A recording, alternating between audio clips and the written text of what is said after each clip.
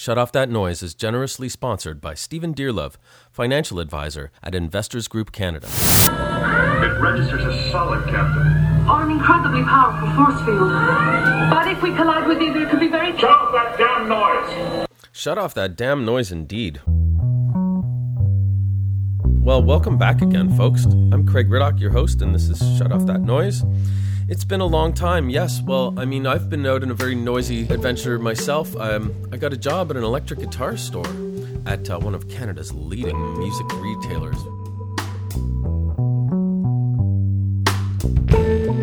Prior to embarking on my new career as an electric guitar salesperson, I spent the summer in residence at the offices of Cool Earth Architecture. Cool Earth Architects specialize in designing architecture for net zero consumption. Now, what that means, net zero, is that a building consumes and produces an equal amount of energy and therefore net zero consumption. Net zero architects draw upon a long history of building energy-efficient buildings.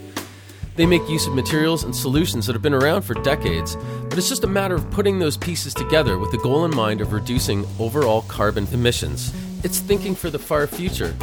Net zero is for the environment, really, and for your grandchildren. It's a long-term investment with long-term benefits and savings. One sunny September afternoon, I was lucky enough to assemble the complete team. Architect Sheena Sharp and her group at Cool Earth Architects spoke with me about net zero design. Sheena Sharp, principal. Jeff Christou, intern architect. Herman Weissman, intern architect and building science. Colleen White, architectural assistant. Okay, I'm going to start with just asking maybe one of you to just give our listeners a bit of a framework of what exactly is net zero architecture, if you could just quickly define it. Jeff.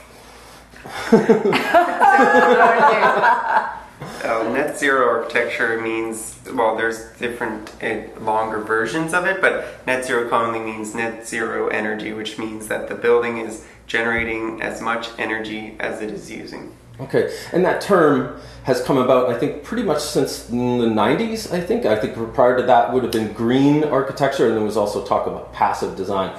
Could you maybe clarify the differences or the commonalities of those terms? Yeah, I think it's come recently, and I think it's evolving more towards zero carbon. That's really what it is. Okay. But in order to get to zero carbon, you essentially have to make as much clean energy as you use, and that means you can't burn gas because you cannot release gas into the atmosphere. There's no way to get it back out, right? Okay. So we're essentially having no impact on the grid by making as much clean energy as we use. I was part of that generation who got educated in the 70s and early 80s. And that was the initial oil crisis. So we were all educated with like the Saskatchewan Conservation House, Harold Orr, which is the first passive house really in the world. Mm-hmm. And that was just next door in Saskatchewan. Obviously, I went to school in Manitoba. And so when we were released on the world with all of these skills, I studied Ed Masria and passive solar architecture. Like, we were ready to go, right? And the world said, oh, no, been there, done that. We're not doing that anymore. Burn, baby, burn. And so that's kind of like my generation of architects. And we've always sort of felt that this was a good idea. And its time has come again. Okay. And so I was kind of pushed into this by one of my business partners. I'd always tried to do this, but not focused on it. And I think when you focus on it, you can do a much better job. I see. Okay. So that when we started to do that, I think we're really able to sharpen our skills in this area, able to bring really focused information to our clients. And I think it also, in today's marketing environment, like being a specialist actually helps. So. I see. Okay. And Jeff, how did you come to Cool Earth and to net zero architecture yourself? What's the story behind that? I started as an intern. How long ago? A long time ago. 8 years ago on a co-op, and then I went back to school, went on some adventures, and then came back. And Sheena has been very supportive the whole time. But I think that one reason I stay with Cool Earth is that ethos that Sheena talked about, and how actually rare it is in the city. Like, there's maybe 4,000 architects, and there's very few firms that are practicing that have that sort of mission. And the more I learn, the more it makes sense that this is what we need to be doing. And we're trying to bring in different elements. Like, Herman brings in the passive house design aspect, and Colleen has the lead aspect, and I'm trying to bring in more the ecological design and the permaculture aspect, but Sheena forms like the overarching vision for it. So okay. And Colleen, so what's your history with architecture, and how did you find your way to net zero design? I studied in the UK, and then I came to Canada after working there for a few years in London. And when I initially came, I worked for a very sort of high-end design firm, which wasn't really what I wanted to do at all. And then I searched around a bit more for something that was more in keeping with what I had studied, which was sort of, environmentally friendly design type approach. Mm-hmm. I found here, and then applied here. And Herman, your education has been in architecture and building science. In studying building science, how did you find your way to net zero design? So I decided to study building science because I was also working for architecture firms, and I was never satisfied with the amount of sustainability that it was involved in the design, or when it was involved it was very little. So I decided to get deeper into what's the envelope or the details of the walls and the assemblies, and that's like a specific part that is very important for the overall idea of going or reducing the energy use, and also increasing the comfort of the spaces. So I did study building science, and then when I went back to work, I realized that I wanted to integrate that building science within the architecture. Okay. And net zero, it's a way of doing it. Mm-hmm. Okay, now imagine the projects that you guys get involved in. Your clients range from first-time home buyers, people who are building a new custom home perhaps, or retrofitting an existing home that they've purchased, right up to developers of subdivisions, apartment, condos, residential, and commercial. In any of those cases, is it a hard sell to attract a customer to adopting a net zero agenda for their home, whether it be a new build or a retrofit? It's an impossible sell. Therefore, you have to figure out how to make yourself discoverable by the true believers. Okay. And if you can do that and build a business, we end up having to try to do business cases, we explain things, we do pro formas, we go after green grants for our clients. Like, we're trying to get there, but the world is not yet there. So it's hard to reinvent the financial system from inside an architecture firm. Okay. Yeah. So you find the true believers. They're willing to pay a bit, like to pay for that extra trouble. Okay. Not necessarily us, but I mean they're willing to. They know that the world will not just welcome them with open arms when they bring their greenhouse. Like TD Bank even rejected one of our projects because they didn't understand the system, the wall system. And this was a green mortgage, right? Okay. So, they know it will be more difficult. They're willing to address those hurdles because they're like already there.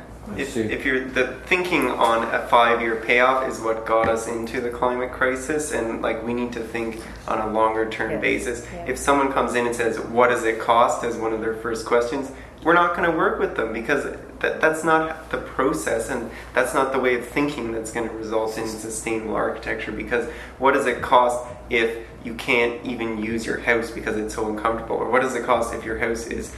And the residential homes in Ontario are among the most heaviest producers of greenhouse gas emissions from the operating. So those 3,000, 5,000 square foot homes that are being built with multiple furnaces, those people are locking themselves into paying a lot of money with fossil fuel based energy, and they're contributing a huge amount. Like, it's not just money they're spending, it's carbon emissions. I see. So the people that find us want it. They're people that want comfortable homes. They want to do their part for the climate, and also they are attracted to like our design vision and our process. So it's a long-term vision, and it's also a long-term investment on the part of. But it's an buyer. instant payoff, and it's continuous throughout the duration. Because as Herman was talking about the envelope, when you invest in the envelope as a high-quality envelope from the beginning, day one you enter that house, your house is comfortable. It's quieter. Your kids don't need to wear socks. So day one to day 50,000. That house is comfortable and pays off. So that's a payoff. That's instant and that's passive design, right? I see.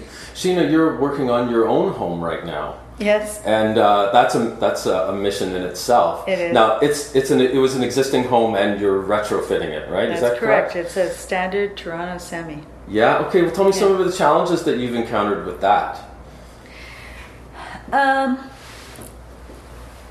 And I'm not sure that they were that there were serious challenges. All of the things that we did are standard materials, standard approach, more insulation that would normally been put, better windows, much better detailing, air tightness. But it's just a matter of really understanding the building form.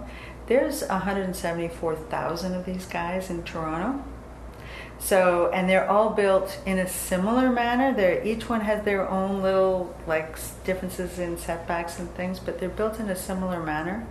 So, I don't think it was. There weren't any significant technical challenges. Okay. It's a matter of making. You have a decision tree.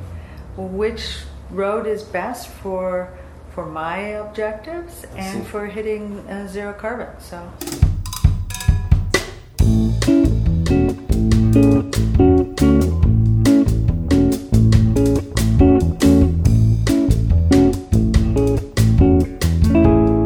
And they had this thing on the weekend, CBC, some program, that talked about, it was on learning, it was Sunday edition, and learning the lingo of the tech sector.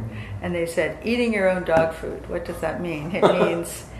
It means buying your own product and using it. And that's what we're doing. We're saying, okay, this is an expensive renovation. I know that. And it's got a really long payback. So I think it's worth it. So we're doing it.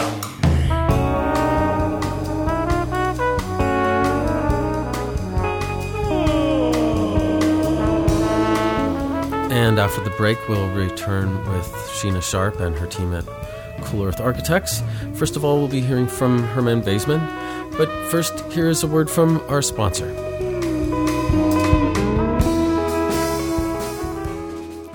Steve, I understand you want to help first-time homebuyers get into that first home sooner, and you have some financial planning strategies to share with us in order to achieve it. I do. Let's face it, it's a challenging marketplace out there, and first-time homebuyers need every tool at their disposal. For instance, do you think it's possible to save $25,000 in 2/3 of the time it normally would? No. Why not? Well, it sounds too good to be true. Believe it or not, it's actually possible, and it's got nothing to do with getting into risky investments. In fact, what you invest in has little to do with achieving this goal. Seriously? Seriously. So how does it work? If you work, you earn an income, right? Yeah. And you pay tax on that income, correct? Well, I try not to, but yes. Of course. So how about if I told you that you could leverage your taxes? Okay. There's a very simple financial planning strategy out there that your bank will never share with you that will actually achieve your goal much sooner, but you need to be disciplined about it, and you need someone like me to manage it for you. Okay, so what is it? Well, unfortunately, we don't have enough time in the short segment for me to get into any detail. So instead, I thought I'd give a seminar for all your listeners who are first-time buyers out there, where I can get into the nitty-gritties. The good thing is I can actually tailor the seminar to the audience, kind of make it live, so to speak. So if any of your listeners are interested, all they have to do is RSVP to me in order to attend. The skeptic in me still says this is too good to be true. I understand that, of course. I mean, it does sound too good to be true in some ways, but it's not. Most people are unaware of the hundreds of different strategies we use in the financial planning world to help people achieve their goals. This just happens to be one of them. We have a fundamentally different approach at Investors Group, and I would love to tell you all about it at my next seminar. I'm Steve Dearlove, financial advisor at Investors Group, and want to help you get into that home much sooner.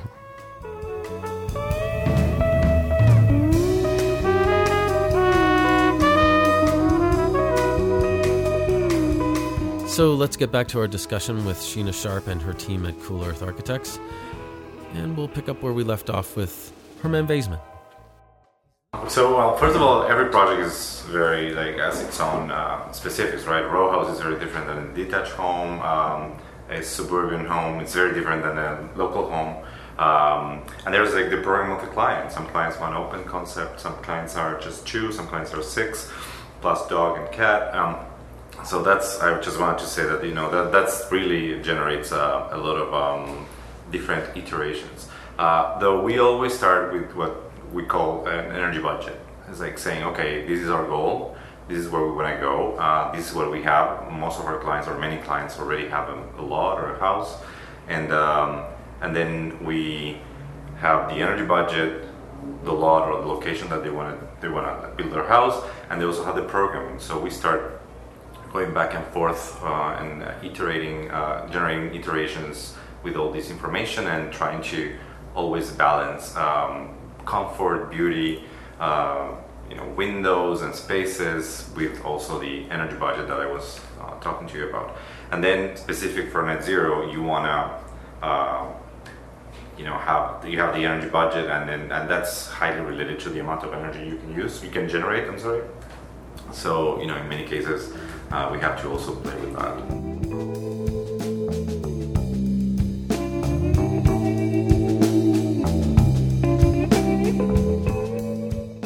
So there are multiple products that you can use. Just talking about the windows, you have multiple type of windows. We certainly want to maximize the energy performance, so we are always looking for components that are that have good thermal resistance, that they insulate the house as much as you can. Specific products. I was talking. So there are some products that actually are kind of coming back. Or there are really traditional products that are, there are many trends, but for example, plaster or clay, those are products that, those are traditional ways of building or providing interior finishes that are very helpful for the health of the assembly. You do have now, for example, Roxwool, which is rock wool, which is a mineral wool. It's a rock that is processed, and it's very good because it allows vapor to flow. So if you have some moisture trap, depending on the location of the wall, it provides a way of releasing that moisture. You wouldn't use rock, that example as something to inspire your design, would you? No, I don't think so. But for example, but something that would inspire me that we were not able to use was, for example, hempcrete. Yeah, it's something that Colleen is actually going to take a course now, and it's very developed in Europe, and it's a byproduct of the hemp. Okay. It's what's left over, and you mix with some clay and lime. Yeah.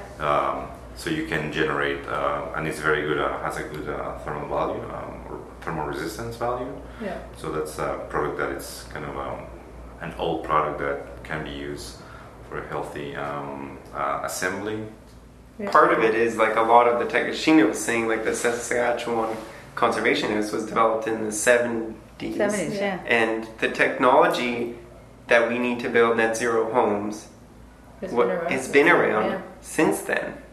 So there is not there's this techno utopia vision that many people are pronouncing and the government is fully supporting, but in fact the problem for 40 years or 50 years at this point is conceptual. It's people's ideas. Mm-hmm. They don't care.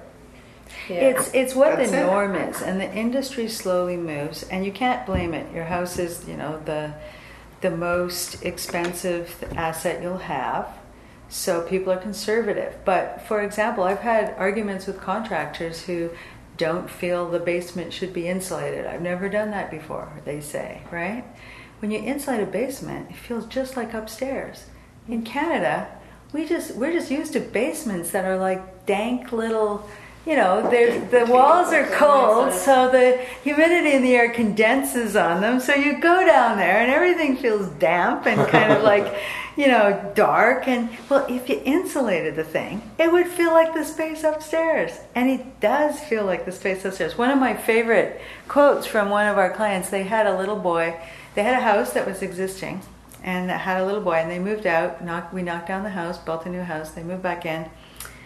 And his mother said, he used to be afraid to go into the basement, and now he's no longer afraid. And he says, because there's no monsters down there anymore.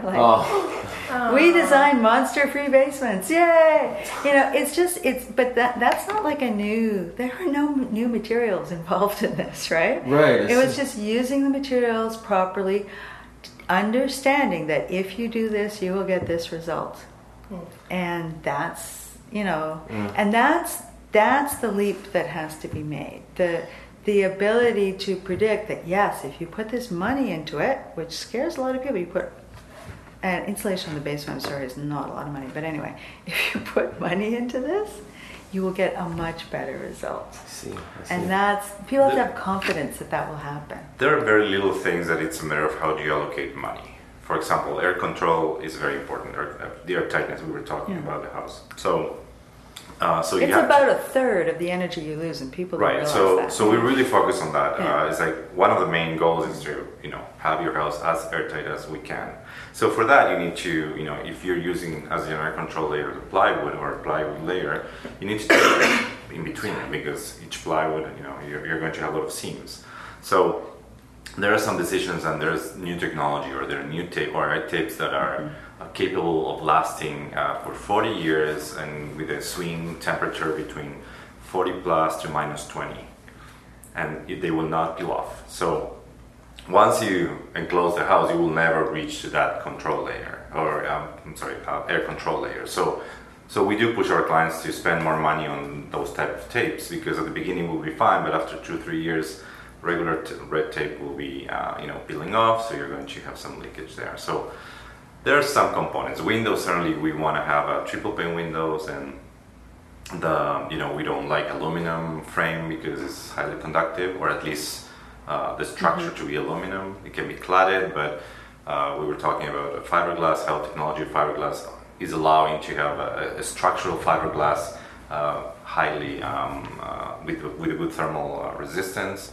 You end up doing things more like inspired. It's like spend your windows wisely, right? Because the crappiest wall, like a concrete block with 2 inches of rigid insulation glued to one side, that's like an R8, and it's cheap. And the best window as a total assembly is like an R6, right?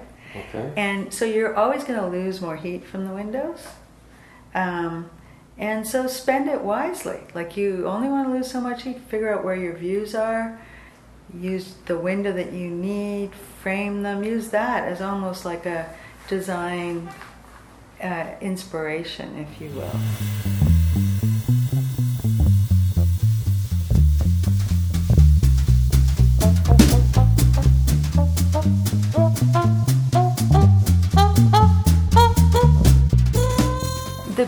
The biggest challenge, and we are doing a little apartment building in Sudbury, which is considerably colder than it is in Toronto. Okay. And the biggest problem with tall buildings is that they have much higher structural loads. Windows are a structural element, right? You want them to stay in place even within a high wind. So when you get to those types of loads, you almost always have to use materials like steel and glazing, and they're really highly conductive. So, the good thing is that if you have a little 1,000 square foot apartment, as opposed to a 1,000 square foot house, which would be radiating heat on 6 sides, most 1,000 square foot apartment only radiate heat on one side, right? So inherently, we should be able to get a lot more out of our apartments in terms of energy efficiency than individual homes. I think that's the only thing that's probably saving them right now. Mm-hmm. I think we have to plan for, at some point, Like, I mean, I think some of these when people say these things, they're being quite dramatic. Like, we know that residential window wall is not high end; it tends to leak, all of that kind of stuff.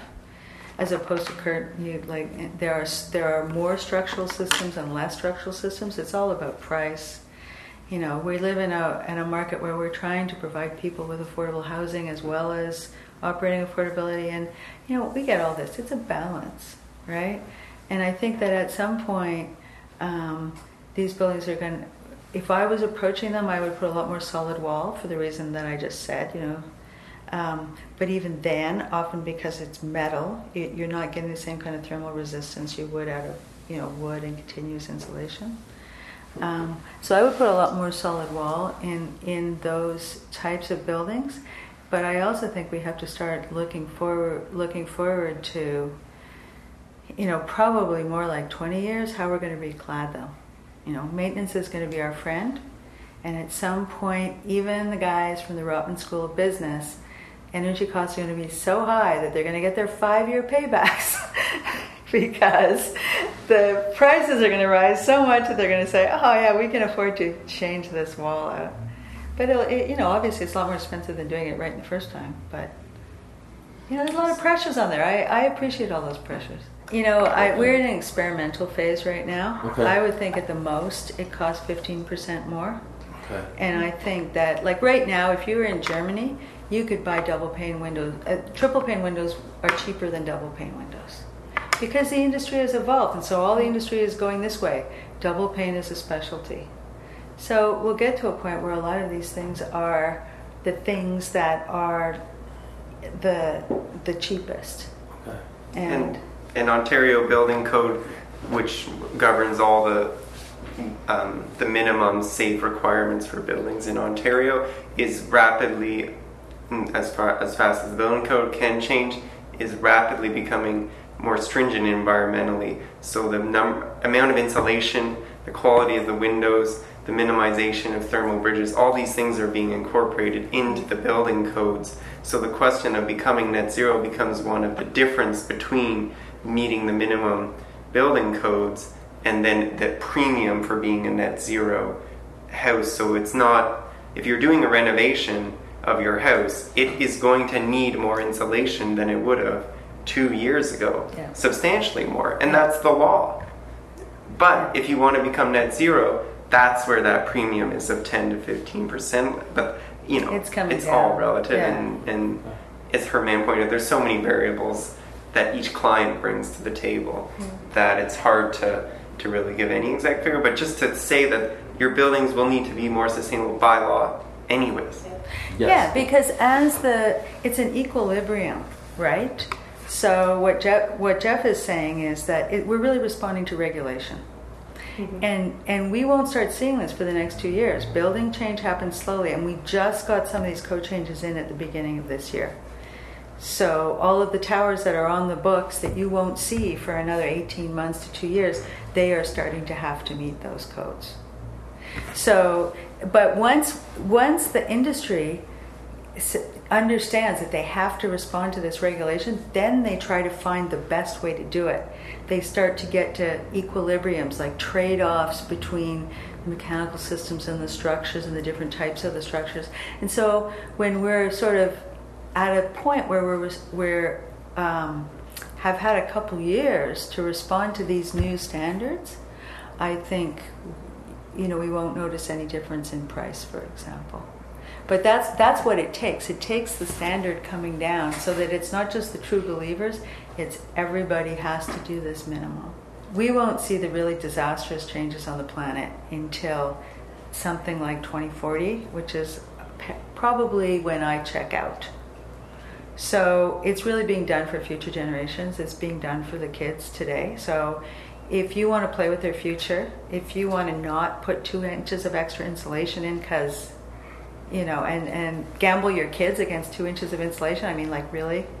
Really? You want to gamble your kids against a bigger car when a smaller car uses even if you're going to go with an internal combustion engine, you buy a car half the size, you give up half the GHGs, and then turn to electric the next round. Like, you're gambling on your kid's future on a car that's like slightly bigger. We'll spend more money on it. Buy a Tesla. You'll look good riding in it. It's great. You want some kind of prestige? Go for that. There's lots of options out there. But do you really want to gamble with your children's future for 4 inches of insulation? Do you really want to do that?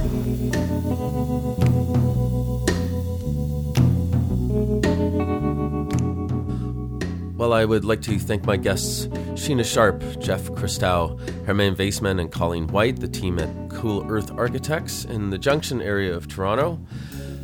And a big thank you to Run With the Kittens for allowing me to use segments of music from their album Condos and Lofts, the second one that is very rare and hard to find. If you're looking to make a connection with Stephen Dearlove, my sponsor, you can find his contact information on the Shut Off That Noise Facebook page.